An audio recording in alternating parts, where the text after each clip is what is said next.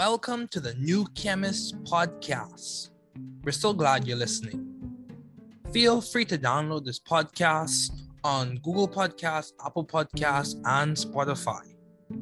Here on the New Chemist, we discuss chemistry, which simply put is the science of change, as well as careers, community research, and COVID-19.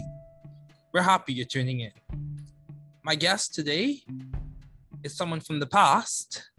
So we're going to be looking at the past work of Dr. Paul Boyer, the Nobel Prize Laureate in chemistry in the year 1997. So the rationale for this: it is possible to start the journey to understanding the great feats and triumphs of scientists in the past and present. Be determined and consistent. Keep at it. Be hopeful. Unrealistic. Persevere. So this is a continuation of the Think Tank series. We'll be looking at different speeches of Nobel Prize laureates in chemistry and other places as well, other areas as well, rather. And the analysis for today is Paul Boyer's Nobel Prize lecture. That's the text we're going to analyze. So for the video, for those who will see the video that will be corresponding with this audio version, in the podcast, there's a picture of Paul Boyer receiving his Nobel Prize. Before Paul Boyer received his Nobel Prize, there was a speech by Professor Bertil Anderson of the Royal Swedish Academy of Sciences. The speech was given and he gave the story and a brief summary of the rationale for the Nobel Prize in chemistry. So fast facts about Dr. Paul Boyer. He lost his mother just weeks after his 15th birthday. He noted how he went to Brigham Young University, then to University of Wisconsin-Madison for graduate school. He received several awards and won the Nobel Prize in chemistry. It's important to note that he also read the Book of Knowledge, which is an encyclopedia aimed at juveniles, first published in 1912 by the Royal Society. And he also read the Harvard Classics, which is a very interesting book series that I'm going to embark on reading. The Harvard Classics, originally known as Dr. Eliot's 5-foot shelf, is a 51-volume anthology of classic works from world literature, compiled and edited by Harvard University's president Charles W. Eliot and first published in 1909.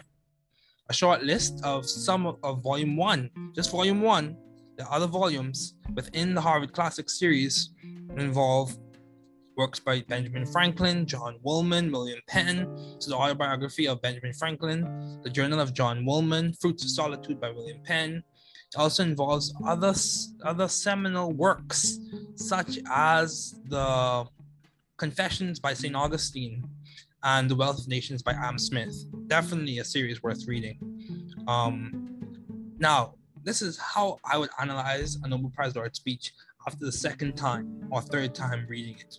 And this is my perspective as a graduate student in chemical biology.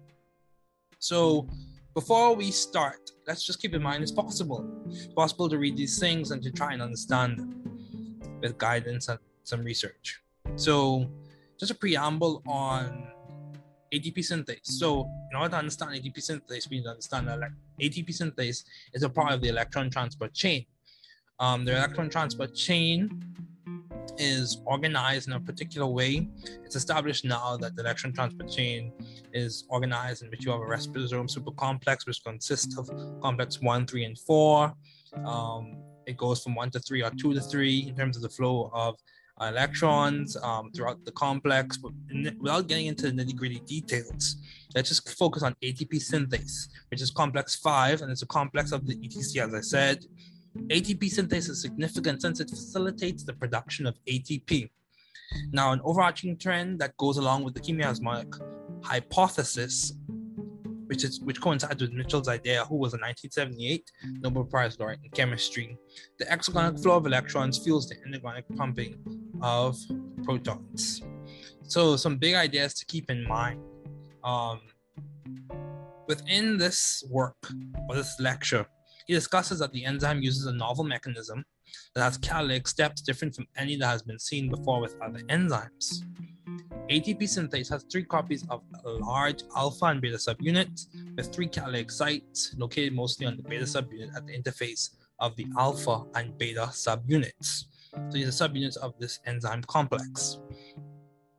So remember, we're talking about high level structure, not really linear or primary or secondary structure. We're talking about higher level structure. And it's also important to keep in mind that oxidative phosphorylation, it's an oxidative process, of course, it is biochemically significant because it produces a substantial amount of ATP. ATP is important since it's a common energy currency in the human body that in many cases is coupled to thermodynamically unfavorable processes so that they can work or run more efficiently. So in this talk, we will talk about why should we care, what are 3 points that stand out to me as a chemical biology graduate student, and what are the implications. So let's begin. So let's narrow in some more. We're looking at the mitochondria, which is a very significant organelle. We could talk about the mitochondria in terms of distribution, in which you have heteroplasmy or homoplasmy, in which you have different distributions or same distributions of DNA. Homoplasmy, same, hetero, different. We could also talk about the mitochondria and its intricacies, in which you have significant phospholipids that make up the inner membrane, such as cardiolipid. We could talk about the mitoribosomes. We could talk about the cristae membrane. We could talk about the power of the mitochondria and that the DNA of mitochondria is normally maternally inherited. We could also talk about mitochondrial diseases. But today, we're talking about ATP synthase. So ATP synthase, let's dive into Dr. Paul Boyer's lecture. He spoke about how it's a key player in the processes. ATP is a key player in the processes, and the abbreviation for ATP stands for adenosine triphosphate. So adenosine triphosphate, if we break it down, it is made up of the adenine base, which is a double ring functionality, and it's bonded to the ribose sugar or the oxyribose sugar, and then you also have the phosphate. So it has adenosine triphosphate has 3 phosphates. So he goes on to discuss how when he was a graduate student, Fritz Lipman, big name, recognized the broad role ATP played in biological energy capture and use. The adenosine portion, for our purposes, can be regarded, this Paul Boyer speaking, can be regarded as a convenient handle to bind the ATP to enzymes. It has 3 phosphate groups attached in a row, particularly the last 2 that participate in energy capture. And we normally see that as the pyrophosphate. When the energy stored in ATP is used, the terminal anhydride bond is split, forming adenosine diphosphate and inorganic phosphate. The resynthesis of ATP coupled to energy input, this is a key idea, is catalyzed by an enzyme called ATP synthase, present in abundance in intracellular membranes of animal mitochondria, such as in humans, plant chloroplasts, bacteria, and other organisms. So these are good ideas to keep in mind. The ATP made by your ATP synthase is transported out of the mitochondria and used for the function of muscles, brains, and other tissues and organs. The ADP and phosphate formed when ATP is used is returned to the mitochondria, and ATP is made again using the energy from oxidations. So let's continue on. So this process is ubiquitous for the most part. All living cells contain hundreds of large specialized protein molecules called enzymes. So enzymes are globular proteins. Enzymes are very important in the body. They help to catalyze thermodynamically unfavorable processes. They serve as biological catalysts in which they reduce the E of A, or the activation energy, or provide an alternative pathway for the reaction to occur. Enzymes are very important in the body, whether it be in processes such as respiration, digestion. A lot of biological processes are run with the machinery of which you consider to be enzymes. They catalyze hundreds of reactions. So the important and very difficult question that remained unanswered, and Paul Boyer spoke of this for many years, was how the ATP synthase uses the proton motive force to make ATP. So as he was speaking, he mentioned how ATP, during net ATP synthesis, the 3 catalytic sites in the enzyme acting in sequence first bind ADP and phosphate, then undergo a conformational change so as to make a tightly bound ATP, and then change conformation again to release this ATP. Let's keep reading. These changes are accomplished by a striking rotational catalysis. And we'll talk more about that in a later episode. Driven by a rotating inner core of the enzyme. So this is coinciding with the ideas that we consider now, in which ATP synthase is considered to be a molecular motor or a pump, which in turn is driven by the protons crossing the mitochondrial membrane. He mentioned how these unusual features are energy-linked binding changes that include release of a tightly bound ATP, sequential conformational changes of 3 catalytic sites to accomplish these binding changes, and a rotary mechanism that drives the conformational changes. These features had not been recognized previously in enzymology. That's something similar. I would say so myself. Here we have a picture of the layout of ATP synthase. So let's take it back a bit. In the mid-1950s, some 12 years after Paul Boyer received his PhD, some experiments on how ATP is made were conducted in his laboratory. One concerned the capture of energy in glycolysis, which we know is typically an anaerobic process in which you have a small amount of ATP that's made. Glycolysis typically takes place in the cytoplasm of the cells. Glycolysis is important. We go from glucose to pyruvate, passing through a variety of enzymes. Let's just go through glycolysis quickly. Glycolysis, in which you have glucose, so the use of hexokinase is converted to G6P or glucose 6-phosphate. Using phosphoglucose isomerase, we go from glucose 6-phosphate to fructose 6-phosphate. Using phosphofructokinase, we go from fructose 6-phosphate to fructose 1,6-bisphosphate. Using aldolase spits out DHAP, dihydroxyacetone phosphate, and G3P. Using triose phosphate isomerase, we interconvert DHAP to G3P. Using GAPDH or glyceraldehyde phosphate dehydrogenase, we convert G3P to 1,3-BPG or 1,3-bisphosphoglycerate. Using phosphoglycerate kinase, we produce 3-phosphoglycerate. Using phosphoglucomutase, we produce 2-phosphoglycerate. Using enolase, which proceeds through an E1CB mechanism, we produce PEP or phosphoenol pyruvate. And using pyruvate kinase, we produce pyruvate. Pyruvate kinase then shuttles or then goes through pyruvate dehydrogenase to produce acetyl-CoA, and that feeds into the TCA cycle, in which you have oxaloacetate combining with acetyl-CoA to form citrate to the enzyme citrate synthase. So that's just a recap of glycolysis and its significance in aerobic respiration. So we found that, going back to the lecture, we found that the oxidation of glyceraldehyde 3-phosphate could occur without the participation of inorganic phosphate. This is him noting this, suggesting participation of an acyl enzyme intermediate. Extension of these experiments and salient findings in the Raka group, again we have a big name, demonstrated that a sulfhydryl group on the enzyme was acylated, and the acyl enzyme was cleaved by inorganic phosphate to form 1,3-diphosphoglycerate, which in turn transferred a phosphoryl group to ADP to make ATP. Key idea, take note of this. Demonstration that 2 covalent intermediates, the acyl enzyme and the phosphorylated substrate, preceded ATP formation, made it seem logical to seek for similar intermediates in oxidative phosphorylation. So, established conceptual precedent led to further investigation. That's what this is saying. And as we and others learned years later, this was not a useful approach.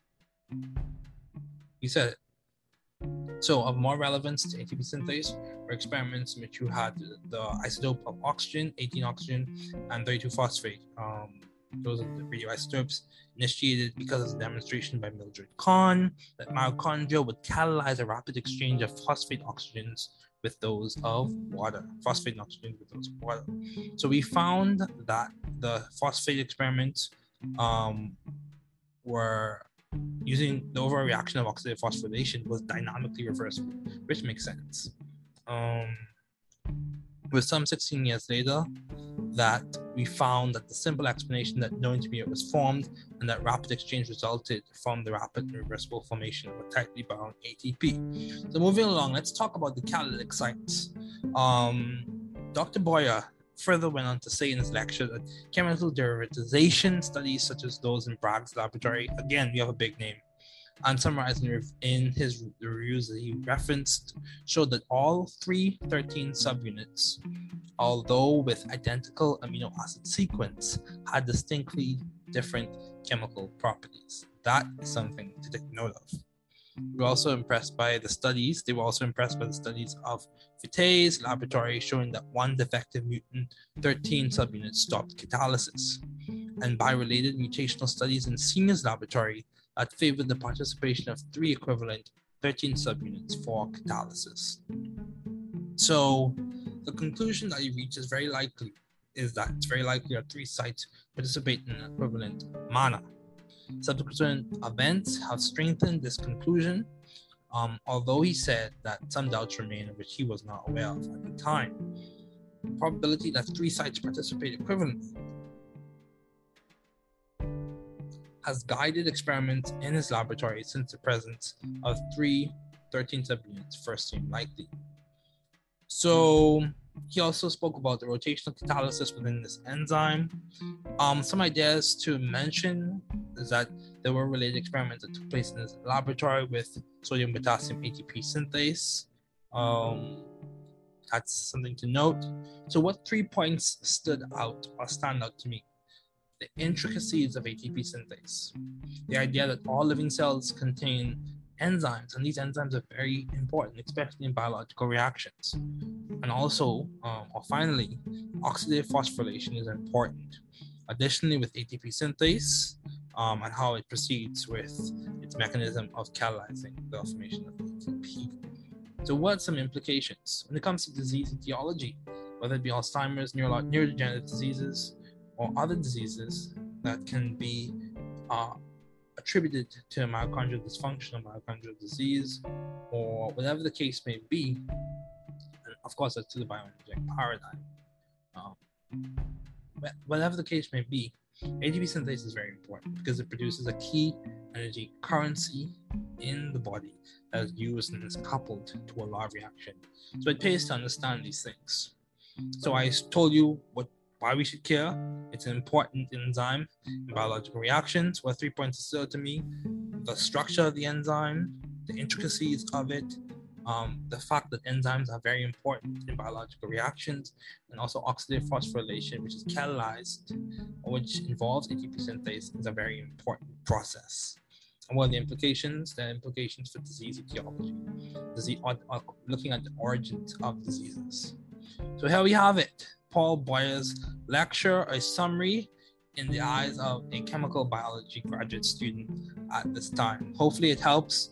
So if I was to address this, or if I was categorizing it or breaking it down for a kid, for example, ATP synthase is important. This enzyme or this machine or this protein is important because it produces or helps to form or facilitate the formation of a key energy currency or a key molecule that is important in the body. So that's for the kid. For a high school student, this is important because it's associated with something that we learned about known as respiration. Respiration involves how the body is able to produce energy from food. So for the graduate student, the lecture is important. It produces seminal ideas, or it introduces seminal ideas that are helping us to this day and informing our work. So thanks again for listening. So once you have it, this is the New Chemist podcast, in which we discuss chemistry, which simply put is the science of change. And we also discuss ideas such as research, careers, COVID-19, and a variety of other ideas within the realm of science. We've had guests. This is within the Think Tank series. Of course, we reference the work of Dr. Paul Boyer, the lecture, which is publicly available on Nobel Foundation's website. And also we reference a book that outlined the lecture and speech, the introductory speech by Dr. Bertil Anderson. So, Professor Bertil. So thanks again for listening. Hopefully this benefited you. Hopefully it helped. Stay tuned this is just a preamble to more that will come. Also stay tuned, because this upcoming week and the weeks to come, we will have interviews with Dev Mandavia, Julio Rodriguez, and Janae Burrows, who are all leaders in their own age and stage and right. So thanks again for listening. Just to note, the views in this podcast reflect those of myself and my guests.